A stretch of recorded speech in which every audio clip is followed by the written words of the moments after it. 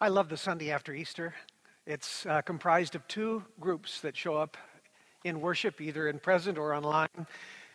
The first group is those who, this is what they do on a Sunday, they're worshiping the Lord. So welcome back. It's also comprised, though, of the group that came Easter. They don't normally attend, but the Lord spoke to you in some way, and you said, I've got to be back here. So whichever group you fall into, welcome to this celebration of worship. Welcome to you at home. We're glad to be able to be together as we begin a journey through a new celebration, new work together. Recently, our team was on a leadership retreat. We sat down to enjoy a meal together, and this guy showed up at our door.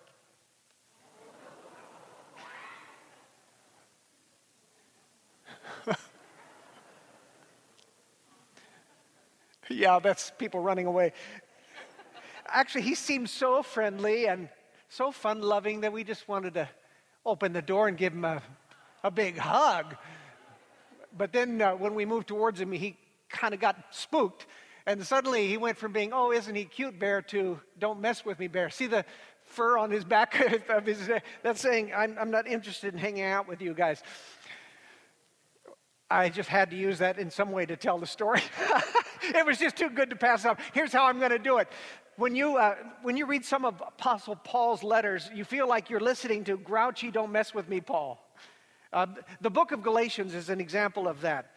He starts right in, and he just rips into them from the very first. He's so upset with the Galatian church that they are being suckered by false teachers. So that was the grouchy, don't mess with me, Paul.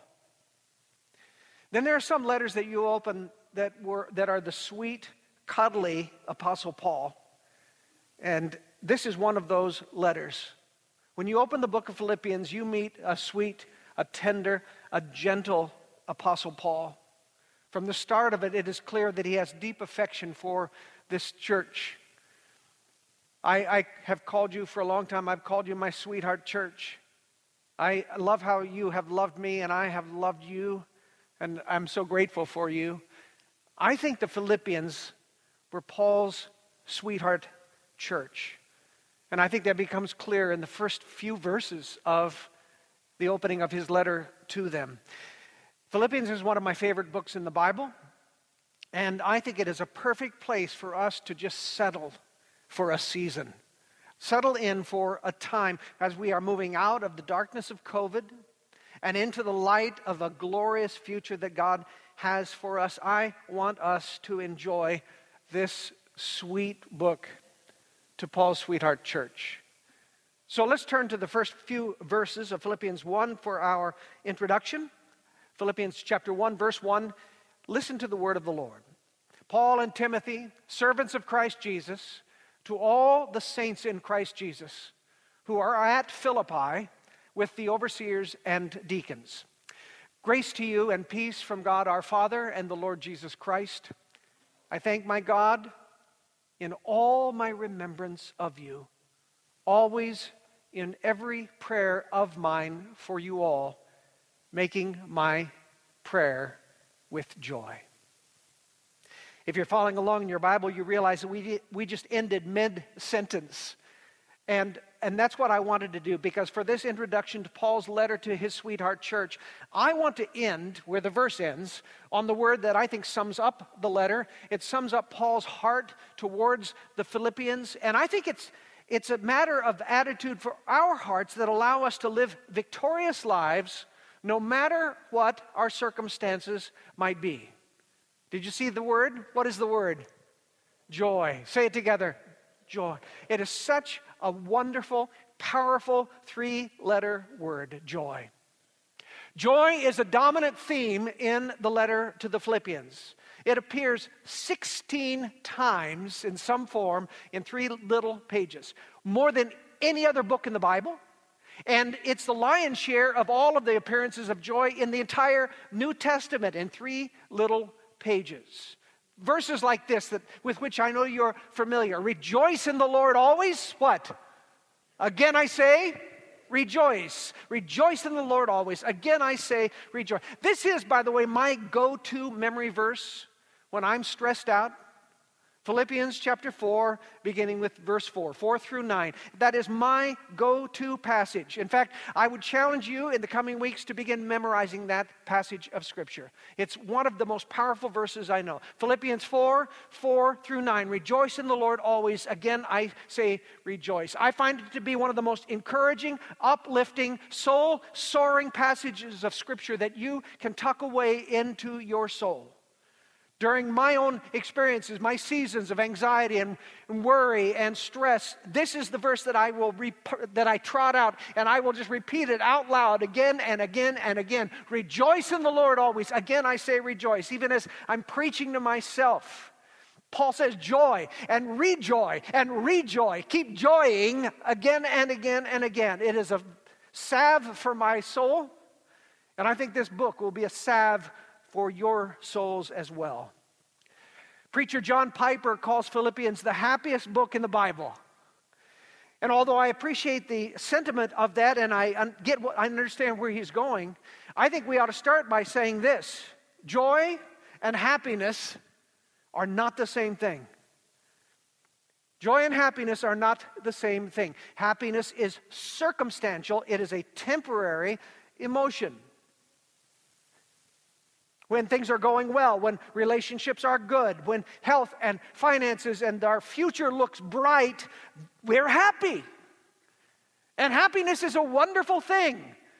As Bobby McFerrin once told us, don't worry, be happy. A wonderful classic song. Not that great a song, but it's certainly a great sentiment. Happiness is wonderful. But happiness is not the best thing. Joy is the best thing. Joy is a deeper, richer thing. Joy is not an emotion. Joy is not circumstantial. And joy need not be fleeting. Joy is grounded not in our well-being, but oftentimes in the well-being of others. It is more selfless. And it is less mercurial. Joy is less up and down. It is stable. It is enduring. It is resilient. I would define joy as inextinguishable delight and contentment. Inextinguishable delight and contentment. Joy is a bright, calm, buoyant, hope-filled attitude toward life that cannot be quenched because it derives from the joy-producing Holy Spirit of the risen Christ who lives within us.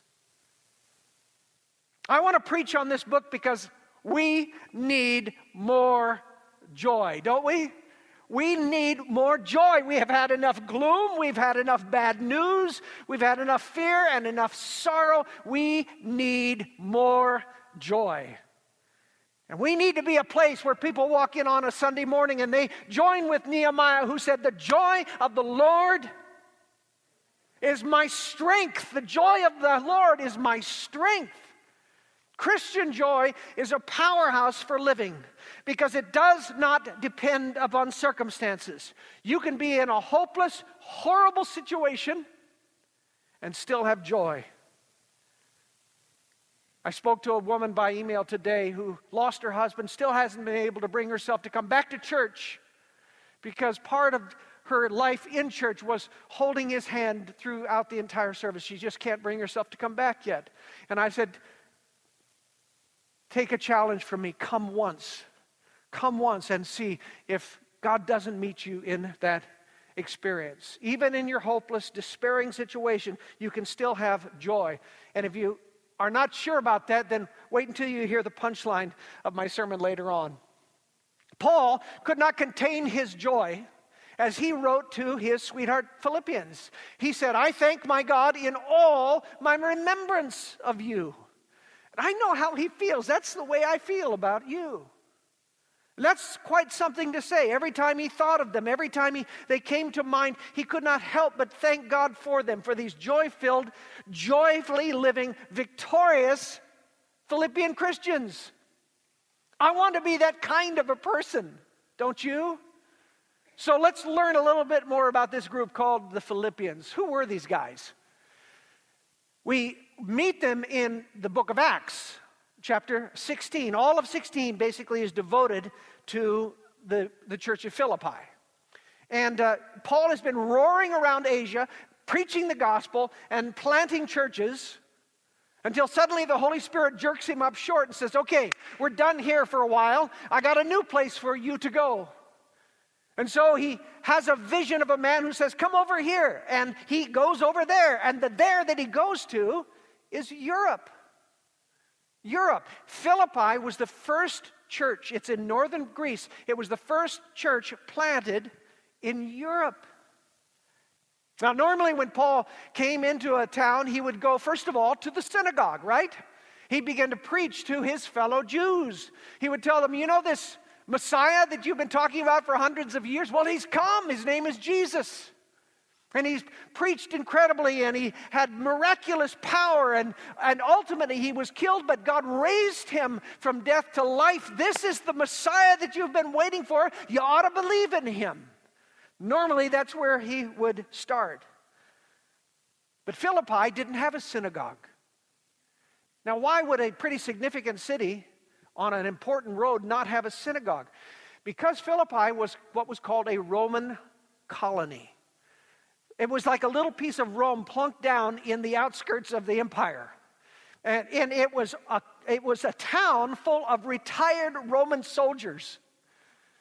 So, do you get an idea what that was like? It was like the whole thing was like a VFW. It was very patriotic, very tough, and definitely not very Jewish. So there was no synagogue to preach in. But there was a group of women that the Bible calls God-fearers.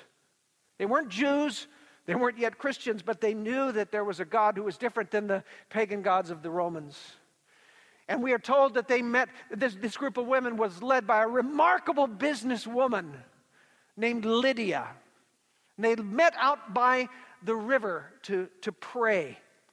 I have performed baptisms in that river, in that place, and I'm telling you, it is quite moving to me to stand in that spot and know that this is where the mission to our Western world began, right there, led by a woman named Lydia.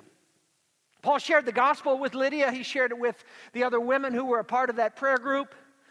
And they believed in Jesus, and they were baptized, and the Philippian church was off and running.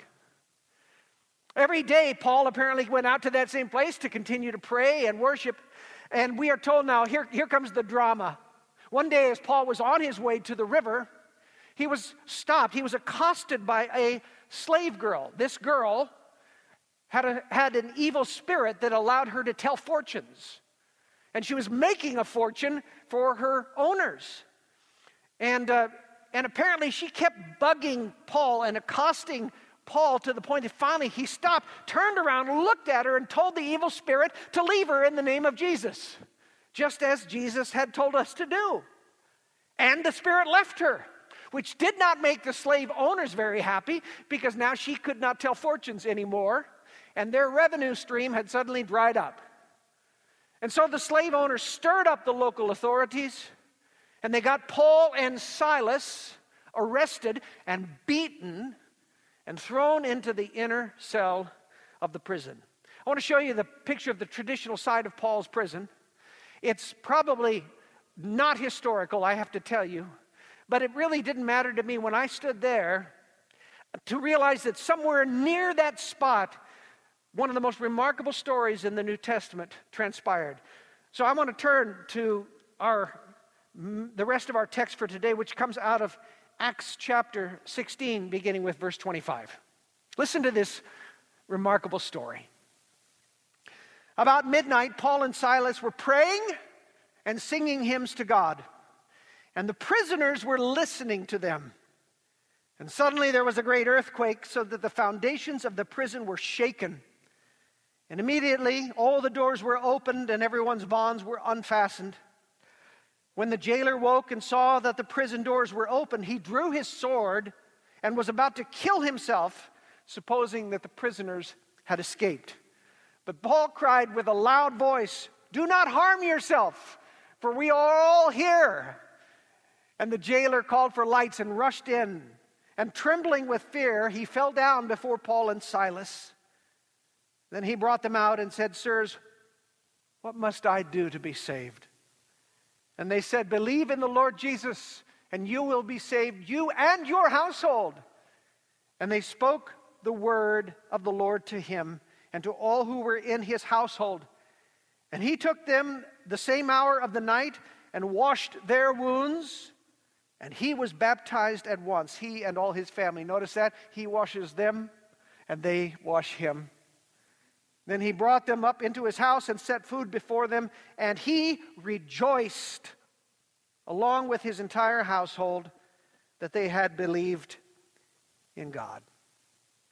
I think this is one of the most inspiring stories in the New Testament. These men, wrongfully arrested, beaten with rods, if you can imagine. It's been described by someone who endured this as having a red-hot metal grate laid across your back. Beaten with rods. They are now sitting at midnight in the inner cell of the prison. Their backs are on fire. Their legs are in chains. And what are they doing? They're singing hymns and praying to the Lord. Singing hymns. I guarantee you these were not the sounds that normally came out of that part of the prison. The other prisoners were listening to their songs of joy. The jailer was listening to their songs of joy. And when God blew open those prison doors with a miraculous earthquake and set them loose, Paul, rather than running, used that as a moment to tell this guard about the love of Christ, and he was baptized along with his entire family. And that was the start of the European church. Lydia and her little family being baptized, Paul and the jailer and his little family being baptized. It's kind of like our Port Orchard Church, a handful of joyful Christians starting a new work in a new place. And I think the jailer summed up the entirety of that passage of Scripture when he said, we are told, he rejoiced along with the entire household that he had believed in God. He rejoiced. He rejoiced. The Philippian church was born in a jail cell that is filled with joy. And here's my point. Here's what drives something home, I hope. Ironically, the joy-filled Philippian letter was written from a jail cell. Did you know that? Paul wrote Philippians from prison. It's one of what we call the prison epistles. He was probably in prison in Rome. He was on trial for his life. And any moment he expected to be taken away to the chopping block. Now, wrap your mind around that. This joyful letter to the Philippians, more joy-filled than any other Pauline epistles, was written from death row. Think about that for a moment. Joy on trial, joy on death row, joy facing the chopping block, joy no matter what. That's the great gift of this letter in my mind. Philippians is proof that joy is very different from happiness. Happiness is circumstantial. If things are well, you can be happy. Things were not well for Paul. He expected to have his head chopped off at any moment, and yet he could still say, rejoice in the Lord always. Again, I will say, rejoice. This has been a challenging year for all of us. There's been plenty to be sad about. There's been plenty that has been hard and even painful. And thank God it seems that circumstances are beginning to turn, aren't they? Thank God infections are beginning to drop and businesses are starting to open and vaccines are starting to kick in. Who knows, maybe someday we'll be able to go to church without masks on. Woohoo! Well, that'd be great. Yeah, I knew I'd get applause for that one. Things are improving. But here's the point. Even if they don't, even if we were to have a setback tomorrow, some announcement, we are called to live in joy. In fact, it is a command. It is an imperative in the Greek. Philippians commands us to rejoice again and again and again. And that is not possible if joy is just an emotion.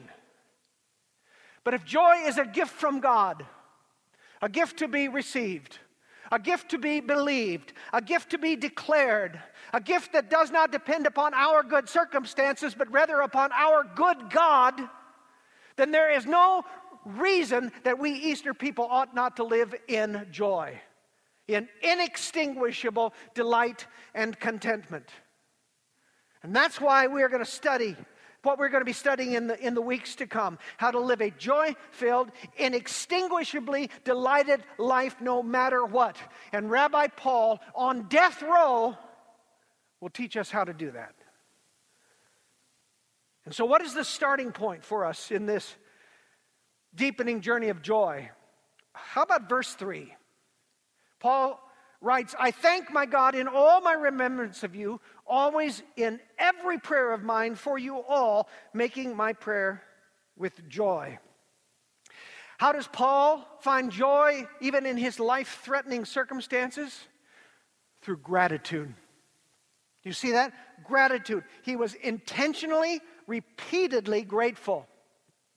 I thank my God in all my remembrance of you. Paul's prayers were prayers of thanksgiving. There were plenty of negative things that he could have focused on. He was sitting in a prison cell. He had an abusive jailer. He had an impending neck shave with a very sharp sword. But Paul chose to live in gratitude, to look for and to recall and to recount the many, many, many, many, many, many things for which he was grateful from God. Thanksgiving is the accelerant for the fire of joy. It's like throwing gasoline on the embers. It causes joy to spring to life. So here's my challenge for you in this coming week, besides memorizing Philippians 4 through 9. I'm serious about that. Write it down, Philippians 4 through 9. Here's my challenge for you for this week. Pray nothing but thanksgiving this week. Pray nothing but thanksgiving. Practice being grateful. Don't ask God for a single thing. Just thank Him for everything He's already given you. Maybe set it as a reminder on your watch or on your phone. And every time you hear that alarm, pause for a moment and offer up a torrent of thanks to our gracious giving God. For 1 week, don't ask God for anything. Just thank Him for everything you already have. And see what that does to the embers of joy in your heart. Rejoice in the Lord always. Again, I will say, rejoice. And so we thank you, God. We thank you for every good thing which comes from your hand. All that we can so easily take for granted. The people we love. The wealth we enjoy, the home that cares for us, the country that protects us, the freedom to worship you without fear, friendships that are meaningful, a career or avocation that gives us purpose, the fact that we are breathing one more day, that we were able to make our way to this place. All of these things are a gift from your kind hand. And so, Lord, we thank you, thank you, thank you, thank you, thank you for every good thing. We declare that in gratitude we will live lives of joy. Maybe not always happiness, but because we are mindful of your good provision, your embarrassingly generous grace. We will live in joy. We will rejoy again and again. And we will do so because of the Spirit of the risen Christ who lives within us and empowers us to do this. Pray these things in His name.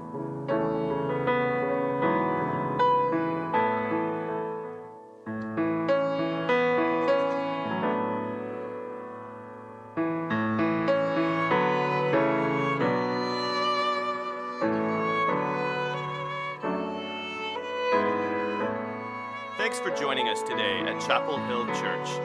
If you'd like to visit us in person, we're located at 7700 Scansey Avenue, Gig Harbor, Washington, 98335. Our worship services are Sundays at 8:30, 10 o'clock, and 11:30 a.m. We'd love to meet you. To learn more about Chapel Hill and find out about upcoming events, visit us online at chapelhillpc.org.